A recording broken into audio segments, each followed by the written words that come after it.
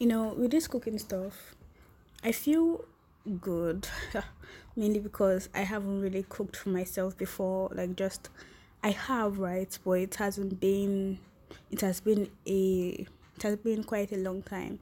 Usually, I just eat like easy foods, like golden morn or like bread and egg or something, things that are quick to make. So I haven't really taken in a long time. I haven't really like taken the chance, the time for me to truly take care of myself, truly cook for myself.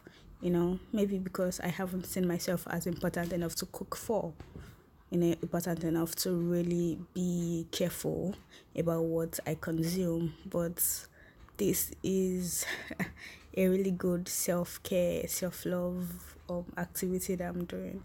So I'm kind of proud of myself in this regards.